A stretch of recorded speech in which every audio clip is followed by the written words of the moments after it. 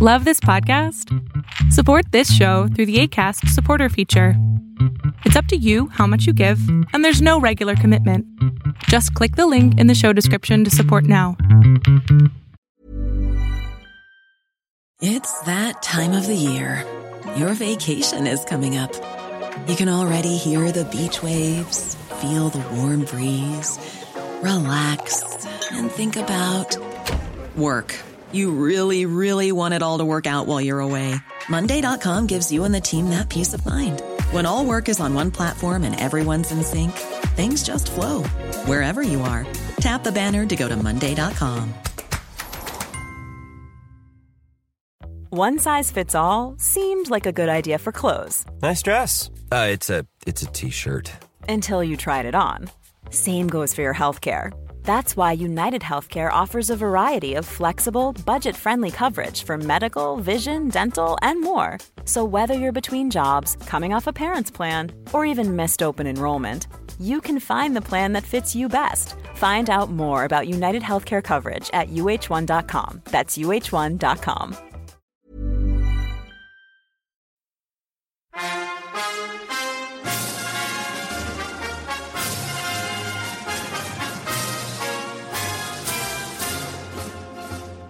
Greetings, comrades, and welcome to the Eastern Border.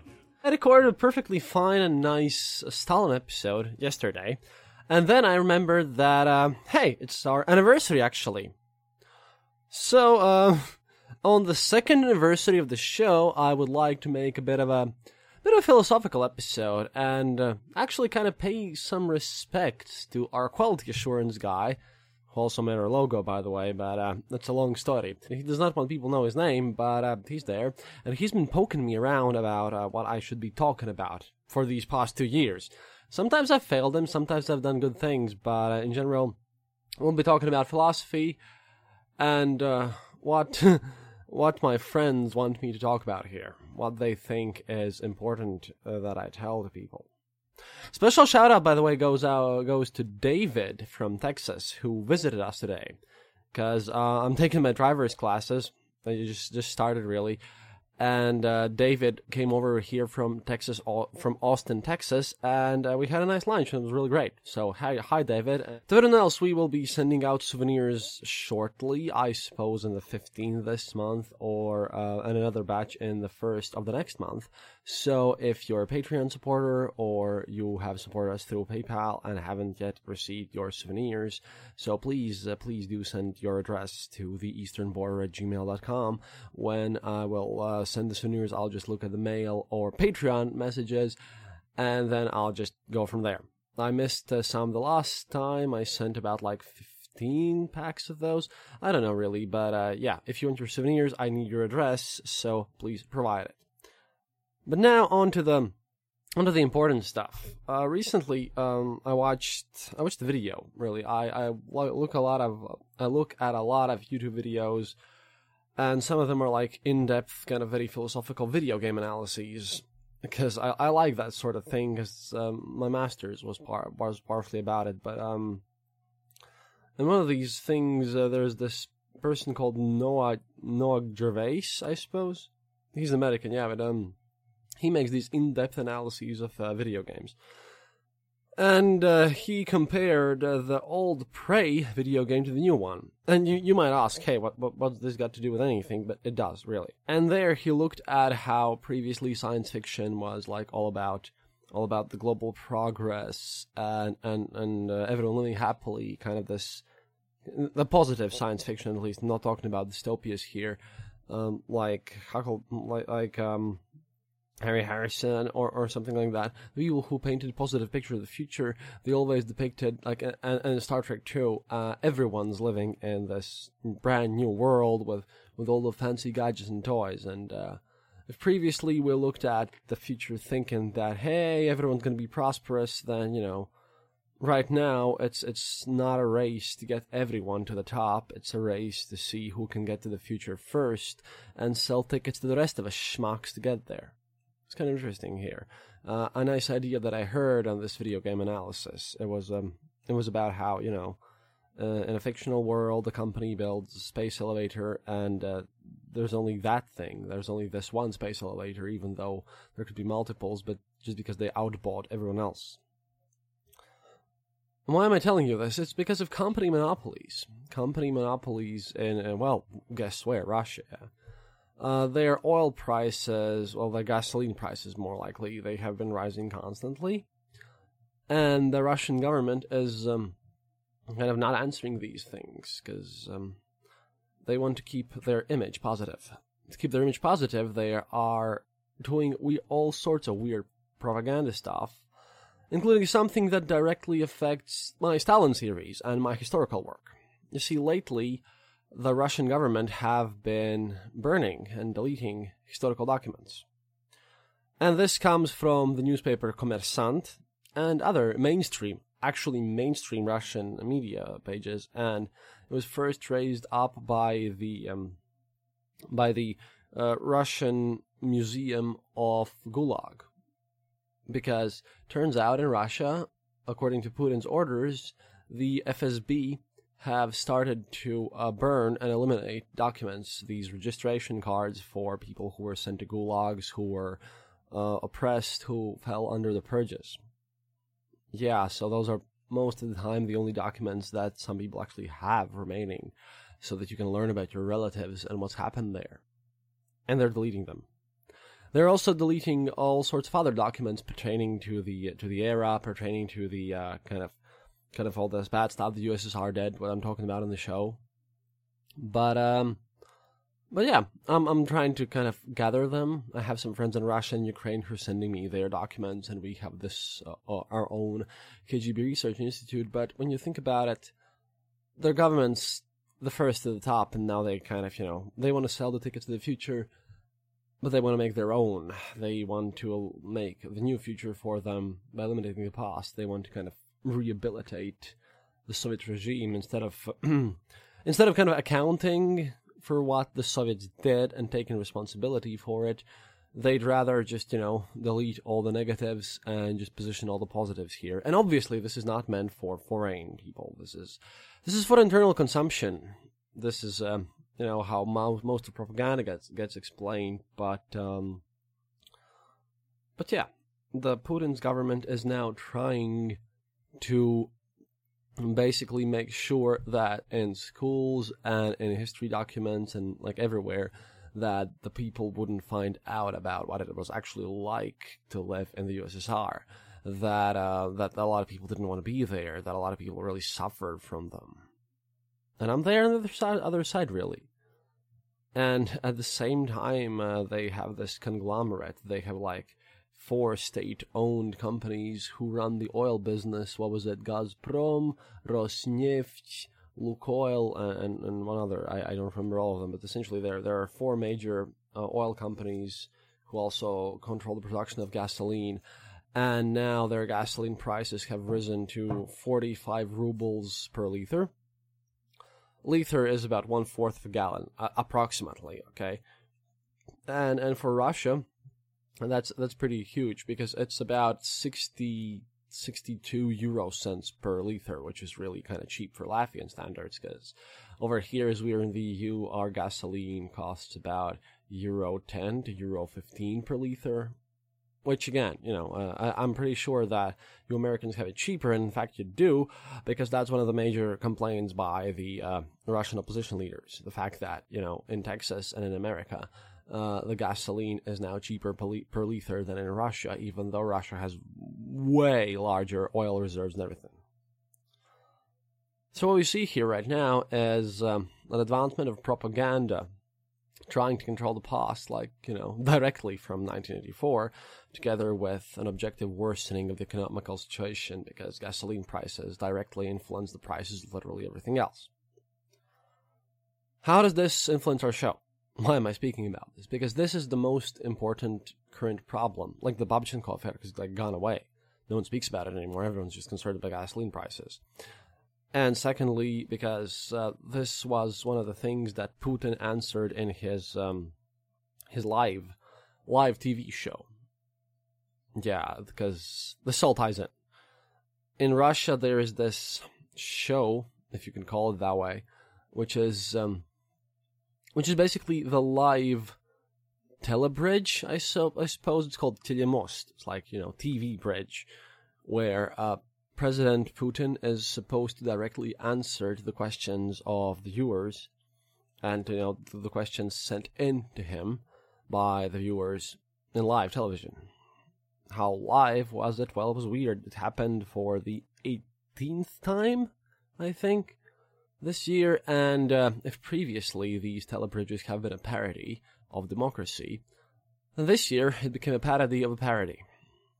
And again, this all ties into my show and what I've said before, because we will come to some nice conclusions at the end, and about how the show's going to go and everything. But now I just must tell you about the Putin's telebridge. And keep in mind the fact that I told you about their destroying of historical documents, and the fact that their gasoline prices are rising. You see, normally these Putin's live performances are kind of unscripted. They used to be, at least. There were, of course, vetted questions and everything, but there were a bunch of journalists in the room who got to ask, actually 3 questions. So-called, ironically, the best people in Russia were invited as well, same as Dmitry Potapenko, whom I interviewed, and a bunch of prominent journalists from the stations that I listened to, Echo Moskvy and Radio Svoboda, all the big guys. They were invited, even though they were oppositionaries, and even the kind of the Fox presidential candidate, if she was ever going to get elected, Ksenia Sobchak. She was a year or two ago. She actually rose up during one of these segments of this Putin's telebridge and asked a really kind of sharp question. And these are the kind of questions that they ask are usually those that don't matter for the answers, really, because Putin doesn't give any direct answers strictly, but they're the questions that need to be heard on live television, just because sometimes the answers are harder to give because they're not prepared before, but Putin usually just avoids confrontation at all and comes with prepared script. Well, and this year was different. This year was stranger. This year Putin just sat alone in front of, with his host in the television, and he sat in front of 3 huge blocks of screens. And those screens showed his governors, his ministers, and everything. Some of them didn't even show up, really. Not everybody made it to his, as Meduza.io called it, Brady Bunch government roll call. Because during his annual live-in show, the president kind of video conferenced regional governors and members of the cabinet.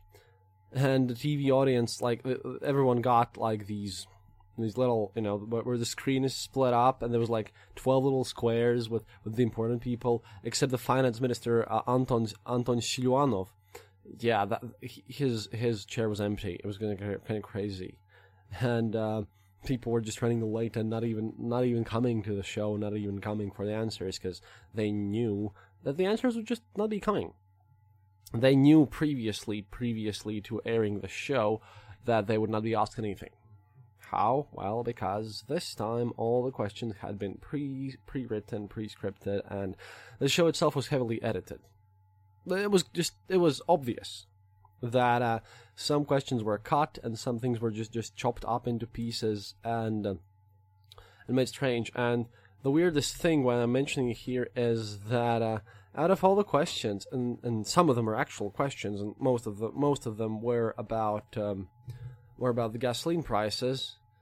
But one of them just struck me super odd when the president of the Russian Football Federation was kind of given the microphone in this segment there to ask his question, and his question was nothing but praises to Putin about how great he is and how amazing he is, and even the he went to kissing Putin's butt to such a level that even the journalists who were nearby him and giving him the microphone, even they were basically stunned about how much you can kiss someone's butt, and they were literally asking him, okay, so that's great, but what is your question? And then he just ignored them completely and basically stated that, well, my question is that if Vladimir Putin shall be continuing to be as great as humanly possible as he had before. Yeah, because of all the football world championships going on there. And football world championship is like important too, because recently we found out that the cheapest prices to the least popular games involving Russia, by the way, they cost starting from 50,000 rubles and above. I translated that into euros. Euros and dollars are approximately the same. With like 50,000 rubles are about 686 euros, which is about $700. That's the cheapest ticket to a football game. Problem is, the average Russian salary is about 360 euros per month, which is, about half of what you need to have to go to a football match. And I'm not saying that, the tickets to the matches should be cheap, but, hey, double the average national salary is also kind of, not the thing for a football match in Saratov, which is not even in Moscow, for the cheapest possible tickets, they just go upwards from there, for a game between Russia and, Uruguay? I think so, but yeah. Like from one of the group matches where Russia is playing, where local fans should be most interested in a city that's really not Moscow or St. Petersburg. Yeah, that's really crazy. But anyhow, what Putin said, this is the condensed version from his TV show, from the stuff that made sense, because he somehow even managed to answer the question which is given to him, and I kid you not, this was, like in Russian, the kind of the beef is called говядина. So he got a question, one of the questions, kind of joke questions that he answered for the audience was, hey, I got, and he said that, hey, I got to ask a lot of these weird questions, and one of them is, hey, why is cow meat called говядина? Basically, why is cow meat called beef? And he spent time, and he contacted his agriculture minister to answer this question. He took it seriously. Yeah. That was that, and everything else was completely crazy and photoshopped. In total, what he said, what was like breaking down this whole 4.5-hour event, was that in domestic politics, Putin declared that wages are rising, but, obviously, admittedly, not for everybody. He also declared that Russia won't introduce a progressive income tax or a sales tax, because they don't have it, but the tax system will be adjusted as a necessary anti-poverty measure. He also blamed the rising gasoline prices of mismanagement and said that the government is taking action. He said that Russia won't ban Facebook or Instagram. He said that extremism cases need to be investigated, but within reason. Obviously, within reason means, we will investigate that extremism which is not beneficial to us. Putin also said that mortgages should be available to everyone, and that Russia should aim for a 7% interest rate on mortgages. And that for Russia it doesn't make sense in the financial meaning of the word, that Russia will not subsidize electric cars or care for them, and that Russians should actually use more gas-powered cars. And the most important thing that happened in the event was Putin was given a question about his successor. Openly. It's not like they have a democracy or something with presidential elections where people actually, elect their president. He was asked, well, Mr. Putin, what do you think about your successor? Yeah, it doesn't mean, because in normal democracies, people just elect their presidents based on their campaigns and their programs and their political views and everything like that. In Putin's Russia, in live television, it was declared that, hey, no, I will not pick my successor. I will let the people pick the successor. So, apparently, if people can't pick the president, they can obviously pick the president's successor themselves. Yeah, because that's how it works. It is very stupid to have presidential elections and then ask the president, how will the successor be named? On television. In public. Yeah, it was crazy. What's more interesting, though, is kind of Putin's answers on foreign policy. Because, hey, I did follow all the 4.5 hours of the whole thing, and it was dreadful. Anyhow, Putin declared that all the West's allegations against Russia about like the airplane and their like aggressive things that they're doing, and as we know now, the murder of Poland's ex-president, which they have released documents on, and that there apparently had been a conspiracy to keep that hidden, which is also documented. But yeah, Russians, I'll come back to that later when I get to this, but apparently Russians did just blow up Poland's previous president's airplane, killing him and 69 or more dignitaries, and everyone had been hiding it. And it's crazy, but it's going to hit the news soon because Poland just literally released the information and documents yesterday, but fine. Anyhow, all these allegations against Russia are a form of containment. And apparently we in the West mistakenly see Russia as a threat. Yeah, because when you invade your neighboring countries and act like a complete douchebag murdering people, then, it's not no threat. And apparently, according to Putin, there have been no Third World War, thanks to strategic parity. The United States, according to Putin, are trying to break that peace. But Moscow will not let it. That's serious. And, for some time, according to Putin, again, from this is a condensed version, for some time now, many European countries have apparently wanted to lift sanctions against Russia, but I put emphasis here. These nations aren't fully sovereign, therefore they can't do that. Yeah, because according to Putin, being in the EU means you've lost your sovereignty. Means that you have basically, become a slave to someone, even though this is not how it works. Yeah, so he not only managed to, not understand why people call him a threat, but managed to call the European nations, not sovereign enough. And he was like this close. He was like one step away from saying that we're actually slaves to the United States, and that, it must be Soros Foundation. Or the Jews, or both. Because, literally, he was on that level of conspiracy theory crazy. Even though, again, he literally blew up one of the previous presidents of Poland. Hey, who cares? And according to Putin, the EU faces trade sanctions from the United States, which is partially true, but it only applies to Germany and France, and only to those companies who participate in construction of Putin's Severny Potok 2, or Nord Stream 2, basically, which is how the Gazprom will try to, manipulate politics with their cheap gas, which is not going to be cheap because Gazprom has wasted so much money on this, but yeah. He also stated that even though he had previously stated that Russia will withdraw from Syria, that the war against ISIS had been won about 3 times now, actually, and that the Russians will leave, and that the war has been won, and how great he is for winning the whole thing because yay, go Russia. He, in this live stream, stated that, quote, Russian troops will remain in Syria for as long as it benefits Russia. Yeah. He had declared the complete leaving of Russia in Syria 3 times now, but yeah.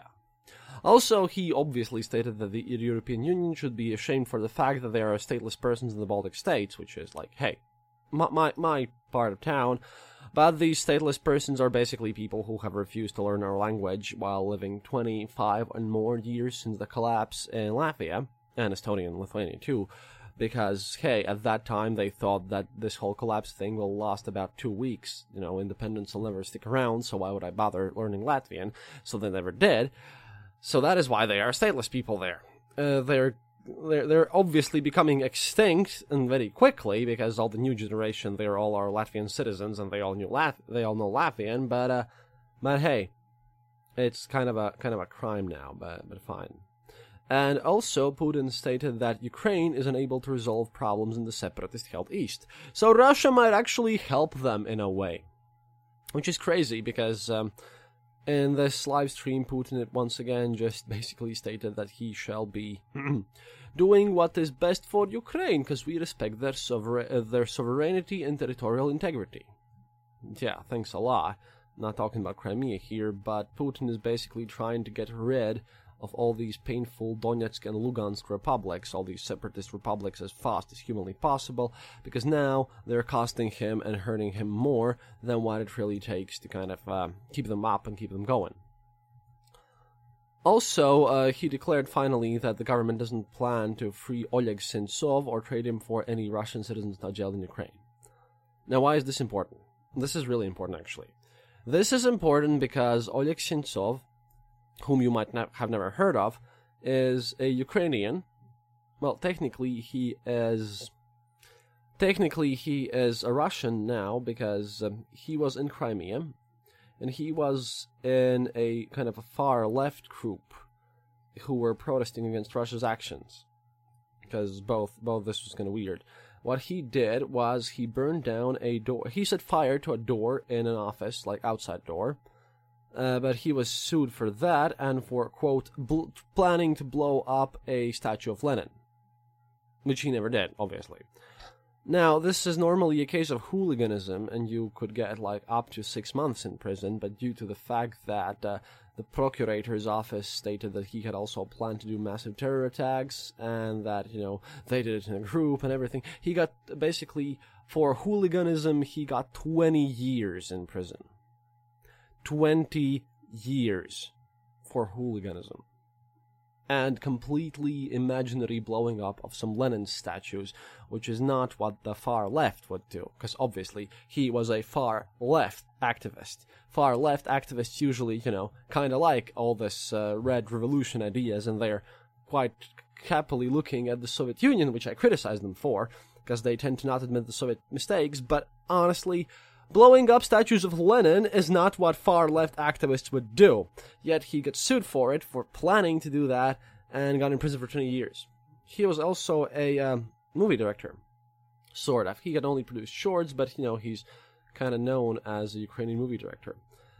He got this prison sentence because the court declared that he now has Russian citizenship because he was tried in Russia, because he lived in Crimea, and he had never taken up the Russian citizenship. He was still a citizen of Ukraine. So they automatically gave him Russian citizenship, and for his actions sent him to 20 years in Siberia, where he has started a hunger strike. And now, massive protest actions happened last week all over the world by Ukrainian activists to get him out. To trade him for because there are some Russian journalists which I don't really approve of, because journalism is a great profession. Journalists need to be free if they're real journalists, obviously, but there are some of those who are accused for like state treason and working with the Russian secret service agencies in Ukraine, and there was a proposal in this live stream to trade him for one of those. And he said that he will not trade Russian citizens away, even though this Stepanenko guy was basically made a Russian citizen against his own will. So if you hear anything about Stepanenko, then at least you know that this is a person who's now on hunger strike. His according to live streams and what we've heard from kind of more opposition-leaning journalism, he has basically his hair are starting to fall out, and he's losing his teeth too. He's really down, and there's a large probability he'll just die in prison. But then again, even though I'm not a far left kind of guy, and even though I'm not a huge fan of radicalism, but hey, sentencing someone to 20 years in prison for burning a door, for setting a fire to a door of an office building, no, that is a bit too much. This totally makes sense if you look at the country where, like I said in the previous segment, they're burning up cards pertaining to Gulag and destroying historical evidence, while at the same time being busy with propaganda. It all comes down to forging this inner thing there. And this comes back to my episodes on the Gulag, like the Gulag series, which were really good, I think. And the last one, especially the inner Gulag. Because Russia is now trying to build this atmosphere of a happy prison. Prison is good. Why not prison? See, and this was given directly to me by my QA guy. Hello. But essentially what happens is that they want to build the situation where people lose all their agency. They lose their agency, they lose their idea of, citizen society. Recently, there were, in Krasnodar, there were some people who basically, we have the system here in Latvia as well, and I'm sure you have it in the States, where if a company is building a new kind of an apartment building with a lot of flats there, then you can buy the flats while the building is still being built. You kind of pay up money. You kind of pay less for an apartment, but you have to wait until the apartment's kind of done and stuff like that. You kind of invest in the building project, but then you get the apartment cheaper. In Russia, the local tendencies lately have been that these people have not received their homes, obviously, due to the massive corruption, and, they pay their money. They often mortgage their own, previous flats that they were living in to buy the new ones for a cheaper price, but the apartments never get done, and nobody gets sued, so people get thrown out of their homes, and they lost their money, and they don't have anywhere to live. So people in Krasnodar, they decided to protest this. They decided to protest against this complete lack of governmental regulations and this kind of madness and, fraud by the private companies. So what did they do? They went to the war memorial, World War II memorial, and they basically voiced their protests to Mr. Putin, and they said about their harsh conditions. And in the end, they all kneeled and begged for their president to help them. Now imagine that for a second. Imagine if you're an American, imagine someone kneeling down to ask something of Mr. Trump and airing it publicly. Imagine if you live in France, to go to Macron and kneel down and voice this, and he's your president, but he's not yours. The Tsar is back, baby, so to speak. And that's kind of scary because this shows that this whole propaganda of turning the country again into a massive prison is just working just fine. Because, and you can find the YouTube video on the internet, really. Just look up people kneeling for Putin, asking for aid or something of that sort. But yeah, it's a sad country where people who have elected their own president and thus, should demand things from him and demand order, are instead kneeling down and begging help from their own elected officials, just like they would do for a czar, for an authoritarian leader. This has happened. And there was a movie in the Soviet era called Gentlemenii Udachi, or something of that sort. The Gentlemen of Fortune, essentially. The story was that a mafia boss and a kindergarten director, a principal in a kindergarten, that apparently they looked exactly the same. And so, as a special operation, they were swapped in places, and this kindergarten principal had to pretend to be this criminal authority, just dig up things and get people arrested. And it was it was a wacky comedy. But one line there happened from one of the guys who were kind of one of these prisoners, and he gets released and he starts working a day job. And one of his lines was that oh well, this work is hard. Right now they're giving macaroni with cheese in prison. I miss prison. That's the thing. That was a joke then. That was a funny joke, really, if you think about it in the sense of the movie, but it kind of shows the attitude. I mean, to what situation you must come down to? It's like the opposition journalists and me too. We kind of link this to basically restoration of serfdom or something, because this whole live stream event and Putin's attitude towards it, and the kneeling down and destruction of history, because, like in 1984 book, he who controls the past controls the future, he who controls now controls the past. All this is just going crazy. And people have been calling me for the past 2 years, and this comes back to the podcast history. People have been calling me like a Russophobe, or that, my hatred towards... I don't hate Russians at all. I speak with them. I love them. I have relatives living in Russia, after all.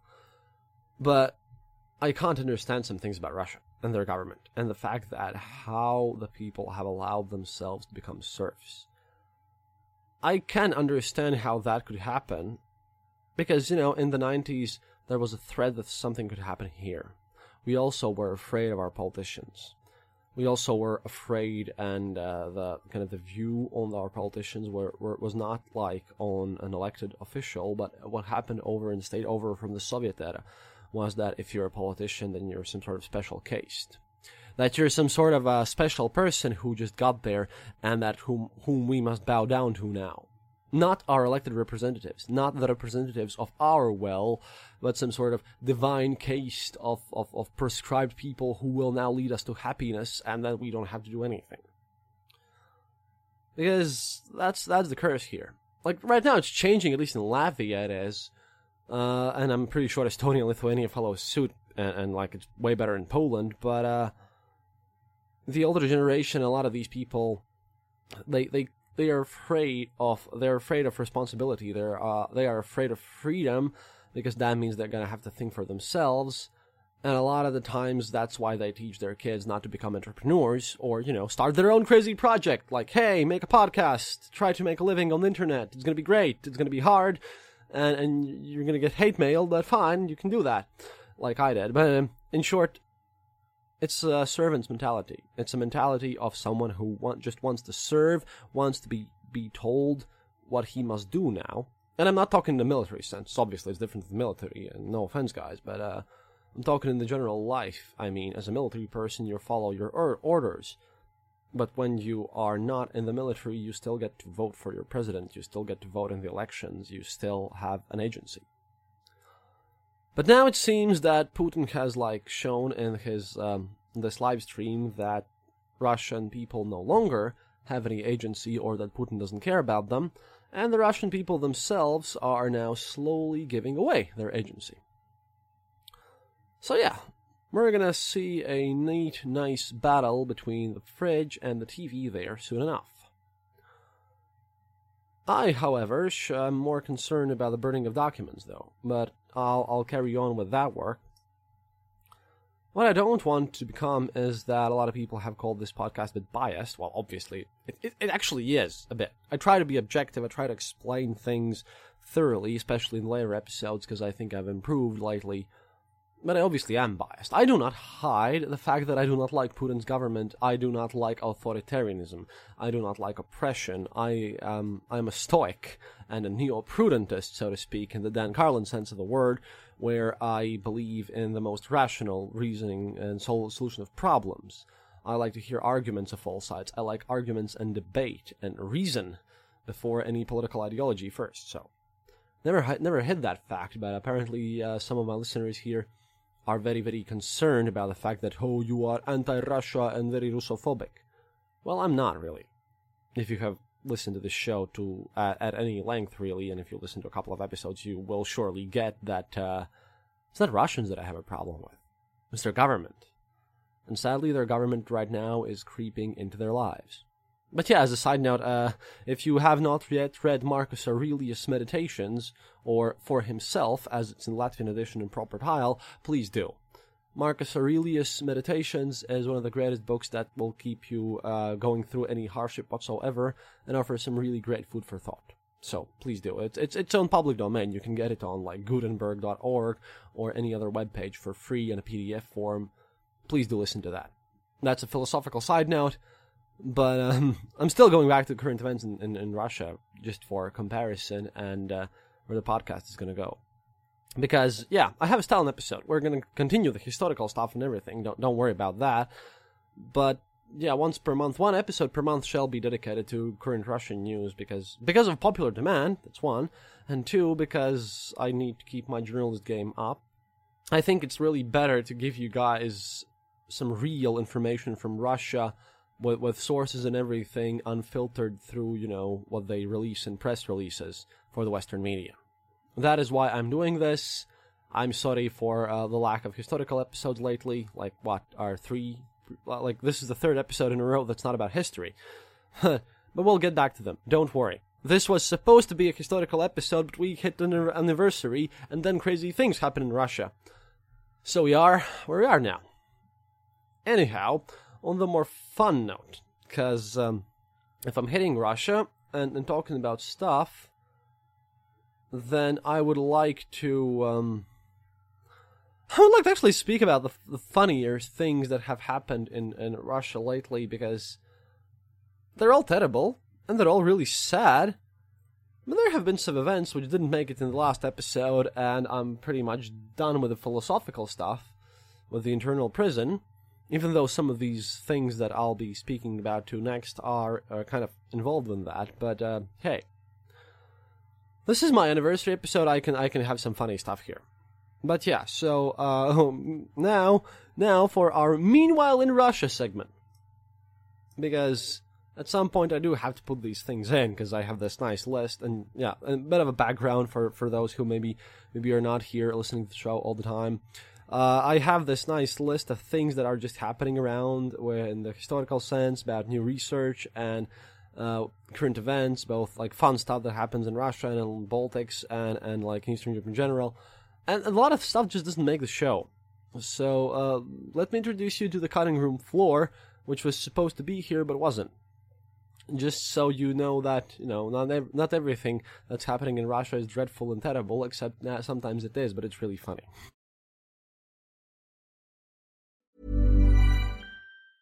Many of us have those stubborn pounds that seem impossible to lose, no matter how good we eat or how hard we work out. My solution is PlushCare. PlushCare is a leading telehealth provider with doctors who are there for you day and night to partner with you in your weight loss journey. They can prescribe FDA-approved weight loss medications like Wegovy and Zepbound for those who qualify. Plus, they accept most insurance plans. To get started, visit plushcare.com/weightloss. That's plushcare.com/weightloss. Hey, it's Ryan Reynolds, and I'm here with Keith, co-star of my upcoming film, If, only in theaters May 17th. Do you want to tell people the big news?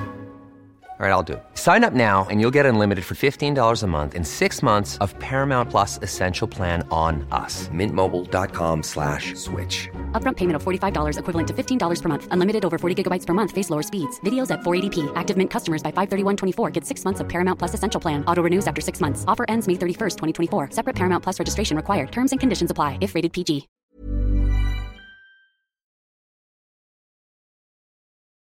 So, a few things that really, that really will not fit anywhere else in any show or episode ever, but that actually happen.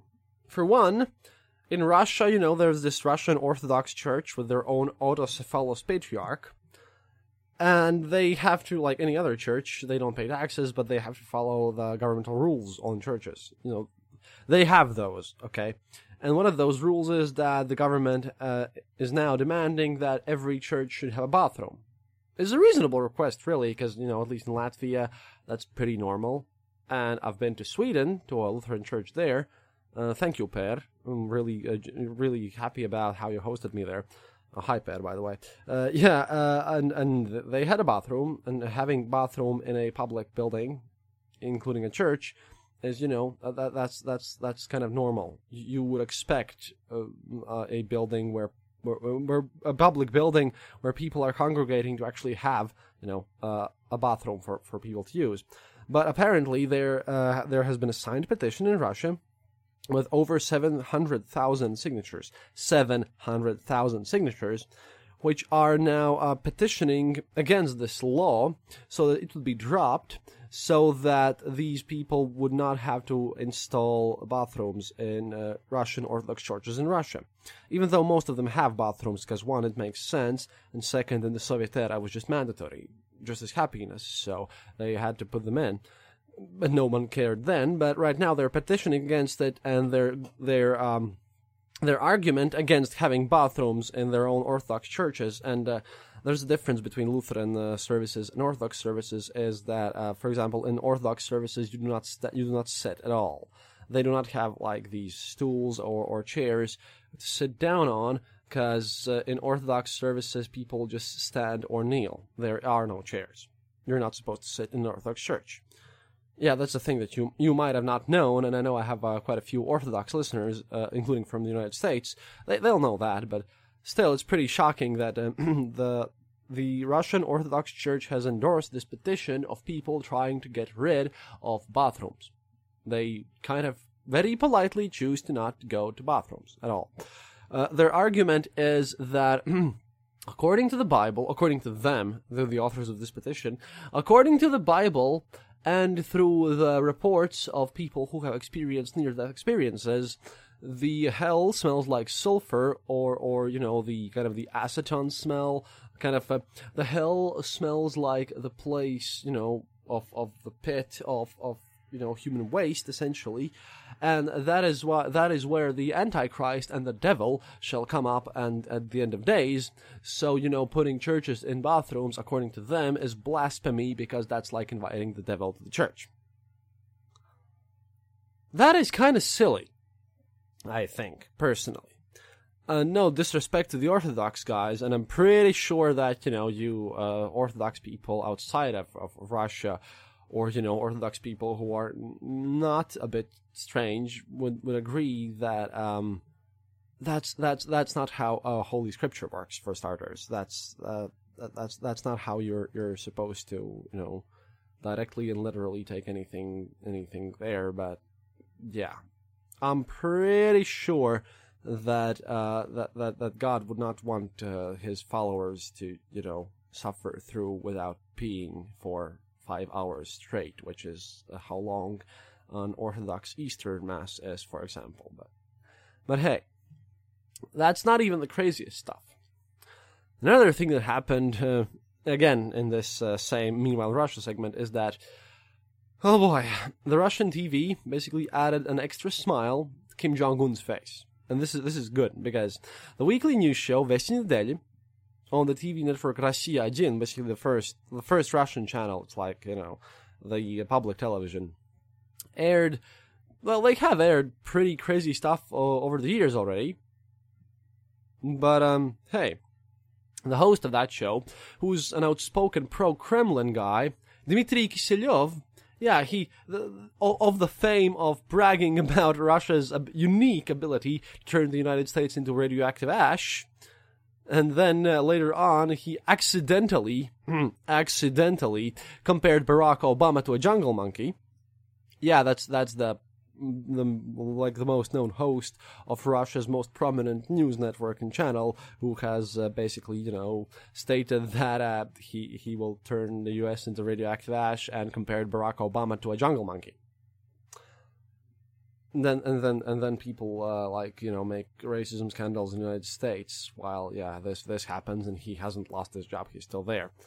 But anyways, all the insanity, because not all the insanity that's happened there, they're just gone downhill since forever, really. See, on June the 3rd, the show's I don't know how to call them, Photoshop magicians. Yes, Photoshop magicians.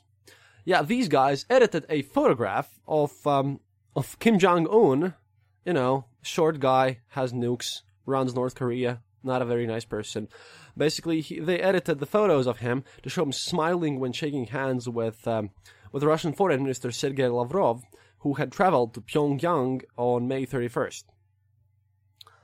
In the original photograph, Lavrov had his, standard diplomatic smile, while Kim was frowning seriously.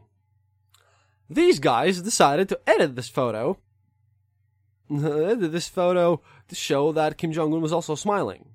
And it was completely unclear why these guys decided to do so, because there were other moments during the Kim Jong-un and Lavrov's meeting when the North Korea leader did kind of smile, almost anything. But yeah, this has been on the internet. But Dmitry Kiselyov, our nice propaganda guy, has denied that his team altered the image in this image, because this is his explanation.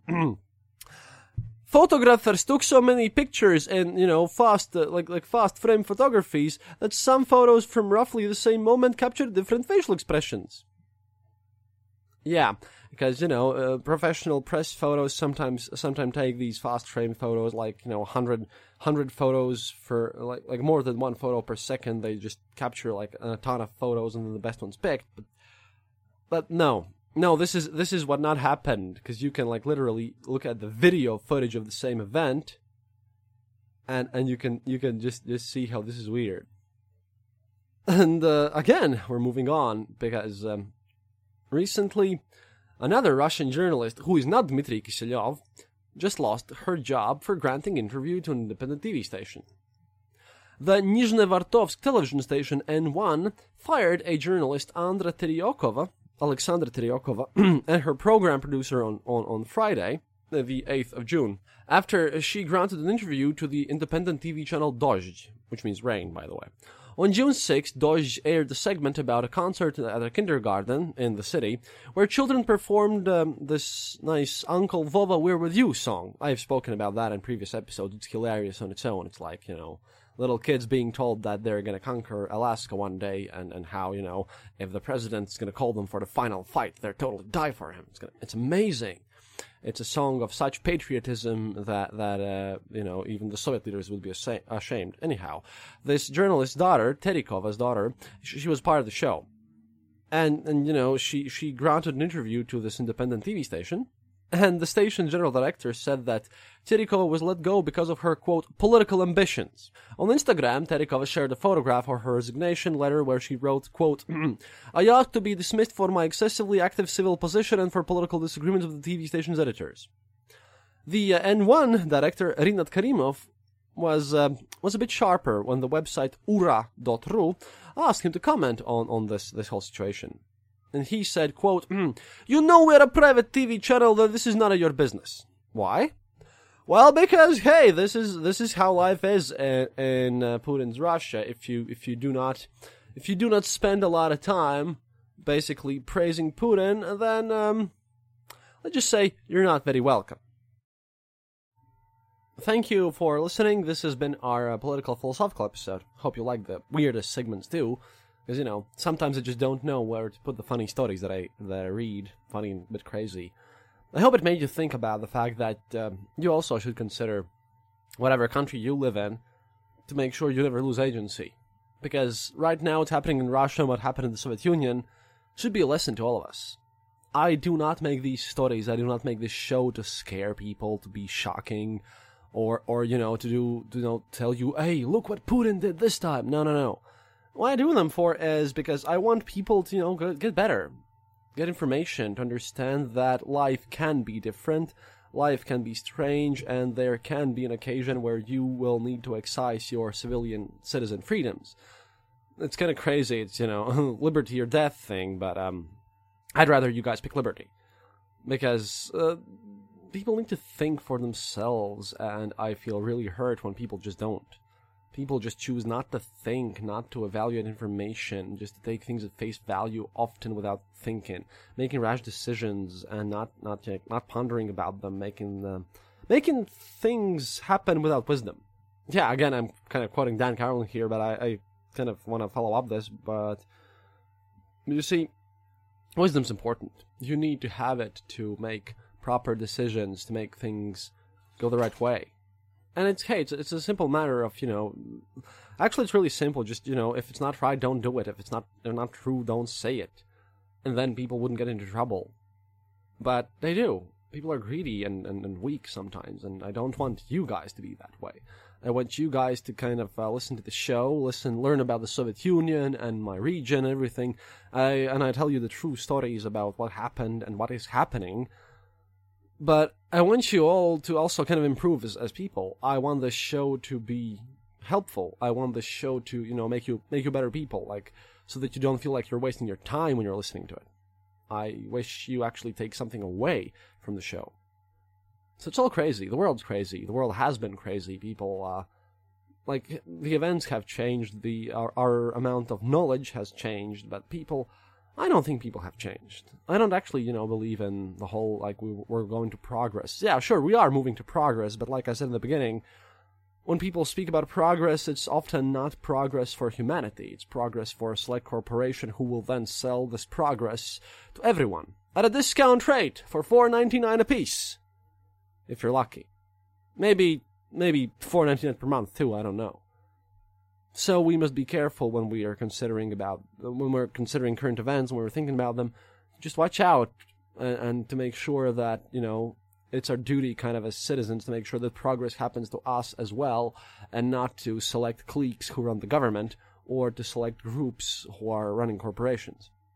Because as much as Might sound kind of weird, but yeah, according to statistics, 40% of you listeners are libertarians, 30% are Democrats, and 30% are Republicans, at least from the United States, so I've got a pretty even listenership. That is why I kind of don't want to criticize any position there, and I stick to my own, which is, like I said, neo-prudentism.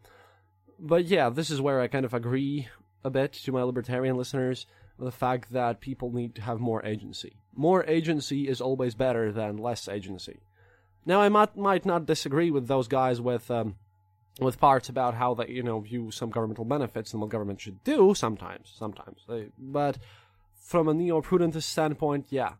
More people, more agency of the people, smarter people, better people, people who learn, people who know, that is always better than less agency of the people, because if you take away this agency, then you become no better than those guys who basically kneel down to beg for their president, not their king, not their czar, their president, to aid them.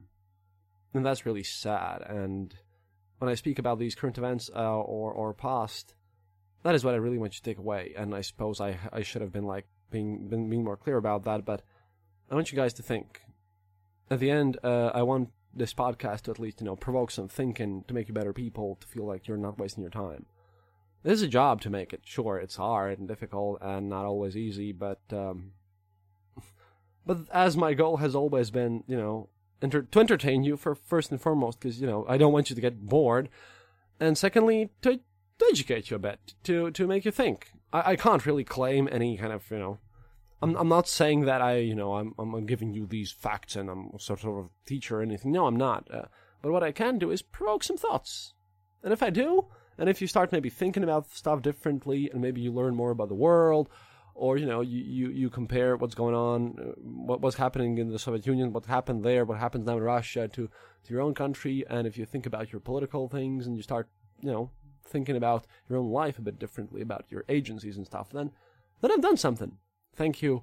Thank you for these past 2 years. They've been great. And let's look on to the future. The show will go on, obviously. Happiness is mandatory. До свидания, товарищи. This podcast is part of the Dark Myths Collective. Visit darkmyths.org for more shows like this one. The darkness awaits.